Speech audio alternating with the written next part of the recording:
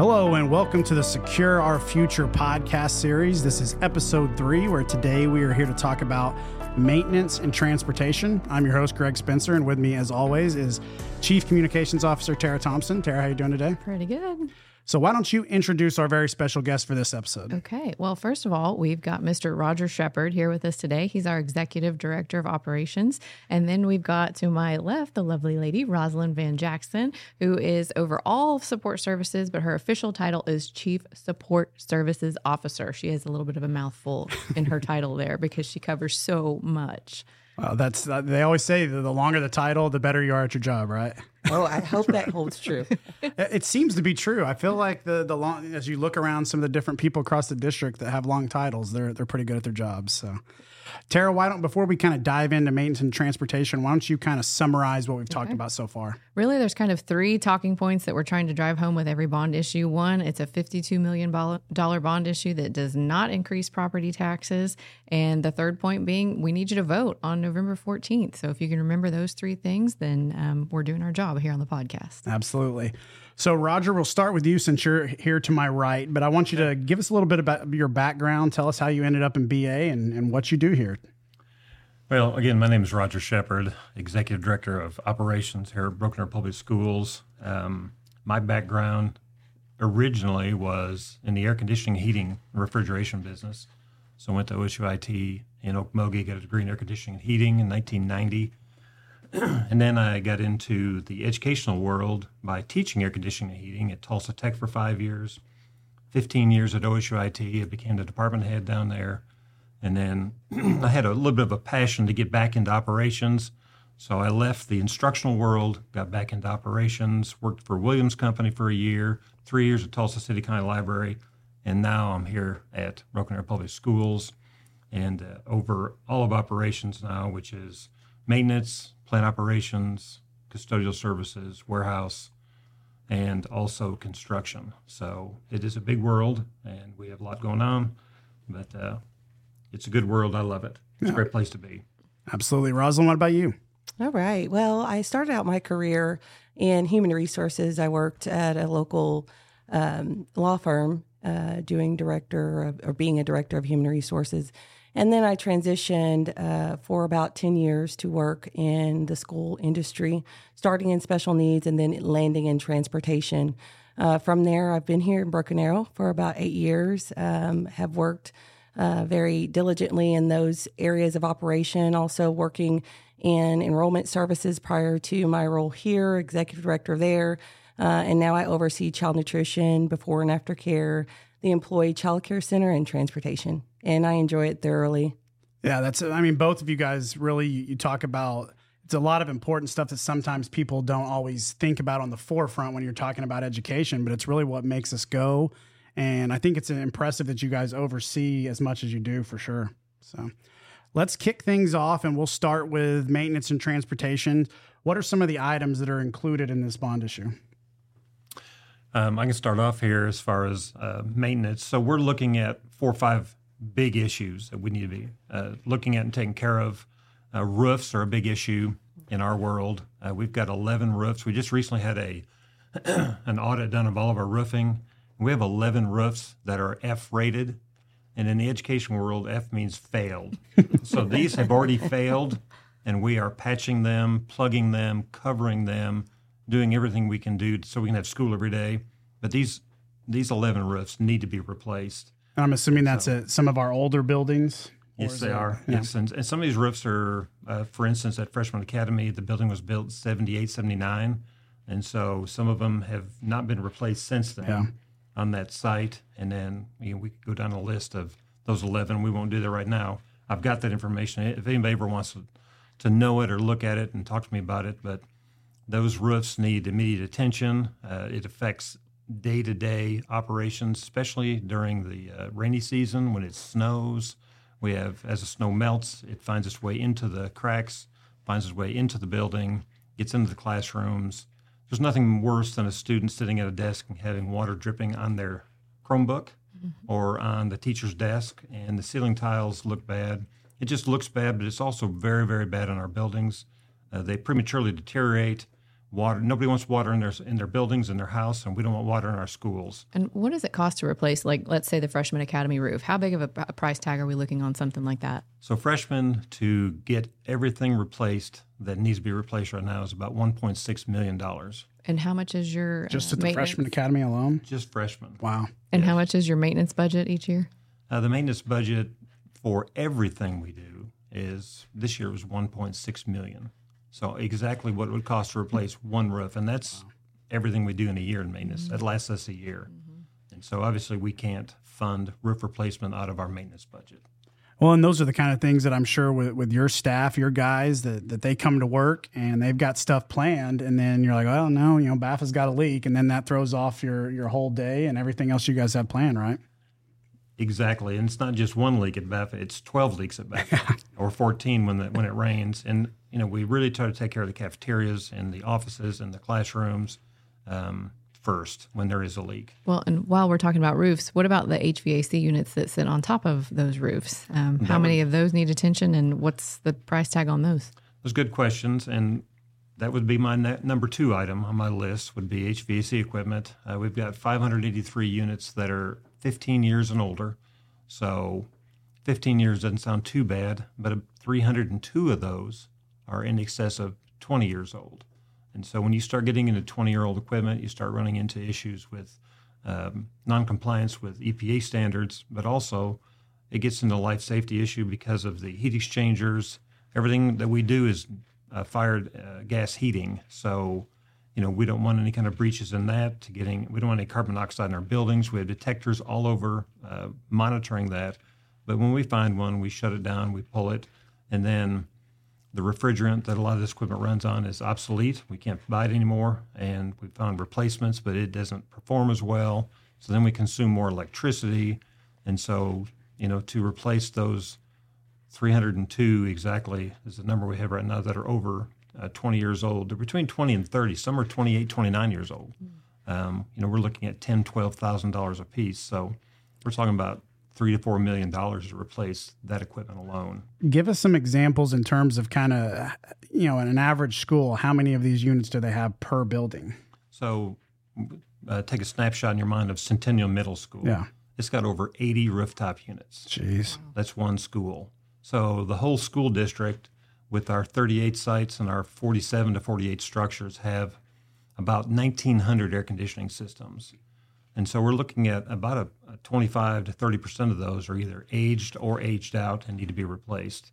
And with these bond funds, capturing enough of that to replace these over a 5-year period of time is something that just has to be done. We've got to get in there and do that because, once they fail and we can't get parts for them anymore, then we're just stuck with going to plan B, which is moving students out of classrooms, putting in portable units, or a combination of both. And that's just a short-term fix. That's nothing long-term.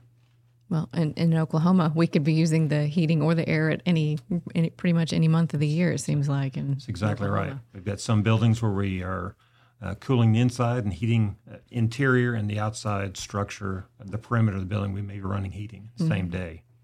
So it's just real important for a stable classroom to have quality HVAC equipment.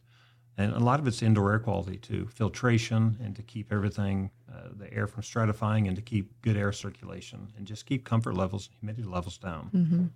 Especially the teachers. They like it nice and comfortable too. We all do, even those of us who don't teach. Yes. So Rosalind, tell us a little bit about some of the facts, some of the stats in terms of transportation for this bond issue. Okay, so one of the items on the bond issue is a transportation terminal.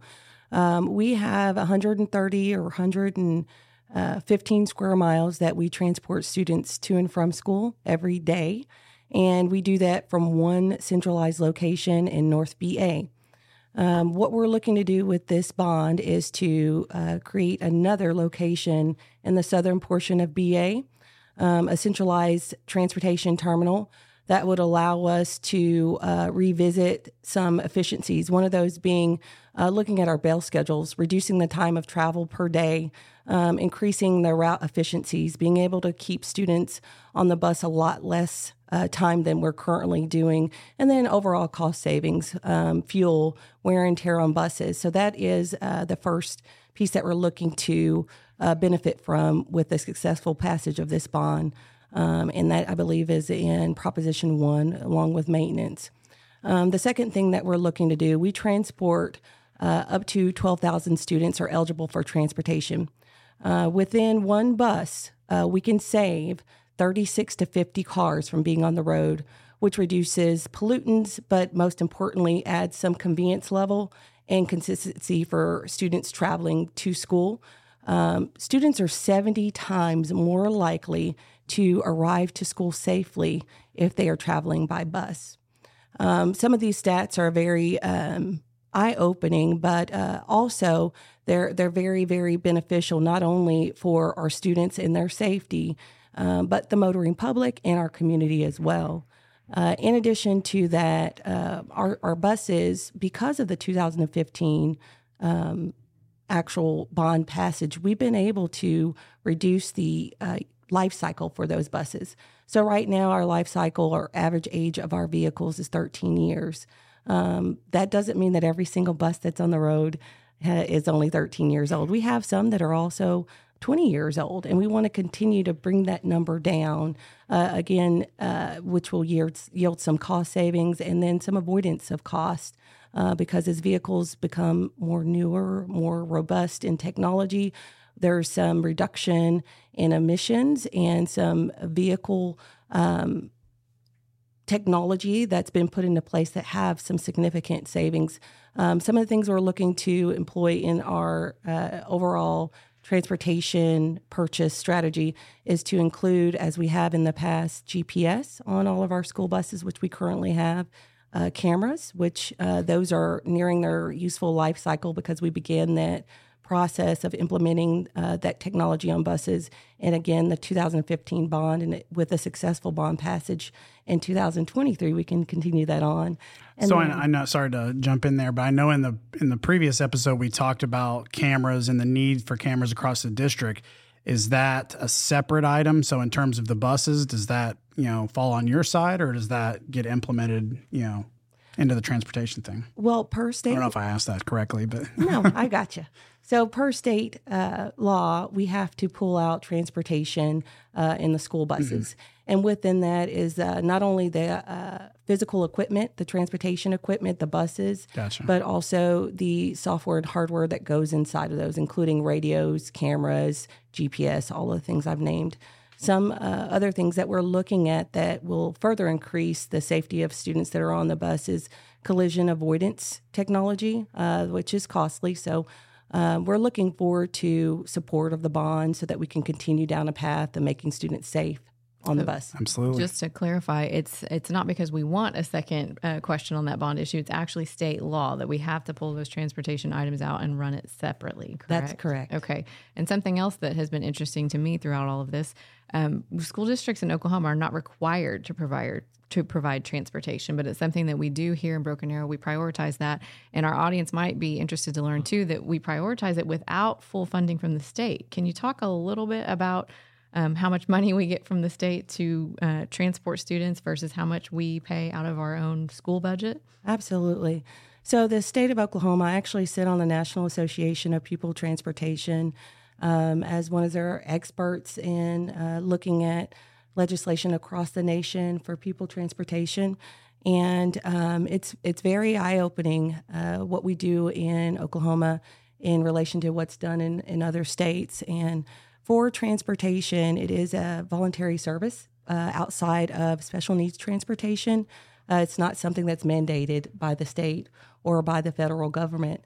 The state provides us with a little bit over $700,000 for those services, but the cost is near $7 million. So just about 10%. A couple of zeros is what we receive, and the students have great benefit. The bus is a very good way for students to have good attendance, which then impacts the classroom greatly. It can impact test scores. It can impact the outcomes educationally for our students. Anything we've missed there on these two topics? The only other question I might ask, Rosalind, can you give our listeners an idea of what does a bus cost? Because it's a little bit different than just going out and purchasing, a Subaru or Ford or, whatever else. I mean, how much are we looking at? One bus can cost upwards of $120,000. Over the last 2 decades, that's going up double. When we first started bidding buses in my career, it was about $60,000 price tag, and we're already at about $120,000. And that's just standard things. That's not air conditioning on the bus. That's not all of the bells and whistles. That is just the stock and standard. And then are the lag times in getting the buses getting any better? I know for a while the industry was pretty disrupted with the supply chain. How is that outlook? We continue to have supply chain issues with buses because it's not just the manufacturer of the bus, right? There are parts that go inside of the bus that are also still having issues with the supply chain. So right now we are looking at anywhere from 18 months to 24 months to receive a bus. Wow. The buses that we ordered last year are still not here, and it was sometime in March. You look at the automotive industry in general, and you're having to wait for cars a lot of times. So you can only imagine that would be the case with buses. So what, this is the question that we've had to ask on all these episodes, but what happens if these items don't pass? Where do we go from there? For us, we are so proud in the transportation department. We have an excellent mechanic and maintenance team that do a really good job of making sure that our bus is in tip-top shape and are in the safest condition to transport our most precious cargo.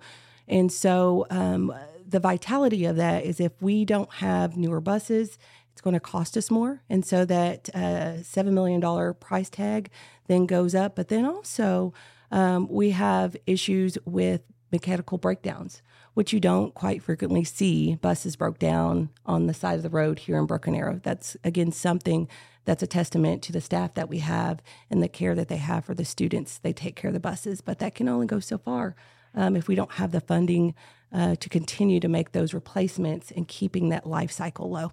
And we cannot use bond dollars to hire employees or give salaries, but do you want to do a shameless plug real quick to recruit bus drivers? Oh, I would absolutely love to. Driving a school bus is the most rewarding job that anyone can have. We just pushed a video on social media of one of our drivers, and the sentiments that he shared in that video kind of tell the story. A lot of our bus drivers are professionals, and they are retired professionals. They've had jobs in engineering. They've been VPs of companies, but they want to have that reward of every day getting, again, that most precious cargo to and from school safely as their career. There's a lot of benefits to doing it outside of being able to see smiling faces every day. They actually have benefit time. There's insurance. There's opportunity for a pension. There's also the benefit of being off. If you're a mother or a father and you want to be out of school at the times when your kids are out of school, you have that option as well. We have tuition reimbursement. I can go on and on and on.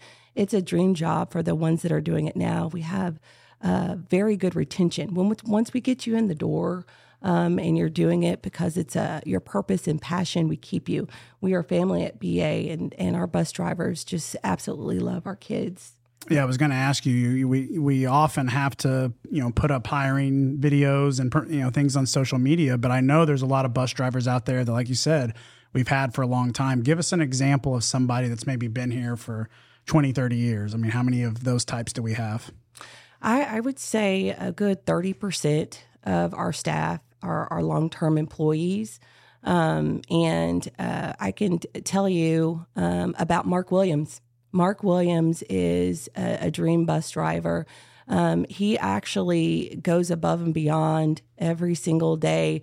I can't count on my hands the number of times where he's stopped because he's that attentive when it comes to kids, and seen a child on the side of the road and not even within his bus route, stopped and asked the question. And out of several times, there's been 2 where we picked up a 3-year-old that snuck out of their home, and he was able to get that child to safety. And then another child in the same situation. Again, these aren't people or children that are within our school buildings. They're in our community.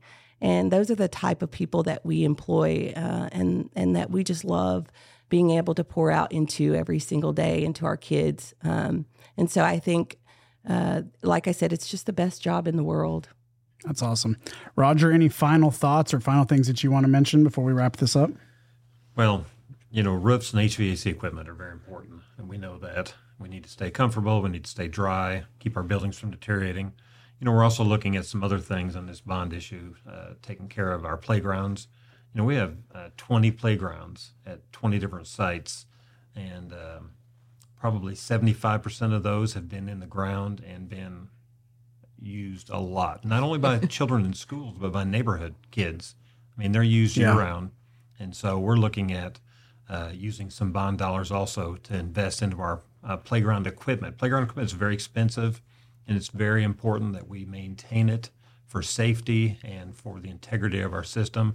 The teachers, when it's time for kids at that age level to go on recess, the kids race to the playgrounds every day, and they climb all over this equipment, and they just have a ball with it. And they come back, and they're ready to go into the next phase of the day. Without that, it really affects the classroom every day. And so the teachers are very, very good about watching the playground equipment. We inspect it, we repair it, we work on it constantly. But you can only fix something for so many months, so many years. And so we have a lot of it that just needs to be replaced. And we have been replacing it, but we've about run our budget out this year already on replacing playground equipment. And then parking lots and flooring is another couple of issues. We've got probably 8 sites that we need to completely remove and replace the parking lots. And it's not in our maintenance budget. And then flooring, we've got some classrooms that are over 20 years old, have original flooring in it. And so carpeting that needs to be replaced, and also tile that is just time for it to be changed out. And we patch it and we plug it and we smooth it back out and we keep it going. But it's just time for some massive changes. Our parking lots, our playgrounds, our flooring, and then roofs and HVAC equipment. It's time to do something. And this bond package, this bond issue will address a tremendous amount of that, really help us get down the road for the next 10 to 15 years. In your world, vintage might not be a good thing. Is that what I'm hearing? It's definitely not. Definitely no. Rosalind, do you mind kind of going into kind of clarifying the difference between kind of what this terminal is as opposed to a regular bus barn that people are kind of familiar with? Okay, so it's terminology. Barn is where you hold animals. Terminal is a professional location where you house vehicles that are fueled, housed, and dispatched out of a centralized location. And that's what we're looking to do. Right now, we only have one location located in the north side of our district. And as I communicated earlier, all of our buses, all 130 of our routes, all 200 of our buses have to transport kids across 115 square miles. By adding that second terminal, we're able to add efficiencies that help us overcome some of the challenges like shortage of drivers. It helps us to really be good stewards of the funds that we have available to us, and also allows us to have more centralized operations to where we can look at the southern part of our districts, reducing travel times for students and drivers as well. Tara, any final thoughts or questions for either one of them before we wrap this up? One more question to Rosalind. I've heard that maybe we would be looking at elementary end times and doing some adjusting there. Is there any truth to that too? Absolutely. So that southern terminal and the efficiencies gain will allow us to look at the times that elementaries begin and end, along with our middle schools and high schools and freshman academy, our entire system, and make some tweaks to where we have a more desirable time for those kiddos to get out of school. Very good. So we'd like to thank Roger Shepard and Rosalind Van Jackson for joining us on the 3rd episode of the Secure Our Future podcast series. If you missed the first 2, you can find them on Spotify, YouTube, SoundCloud, or Apple Podcast, or as well on our website at www.baschools.org/23bond, right? Did I get it right this time? Close enough. Close enough. We'll put that link right there so you don't listen to me and mess it up. But thank you guys very much for providing with us insight. And like we said, go to that website that you see right here to find more information on this bond issue. Thanks, guys. Thank you.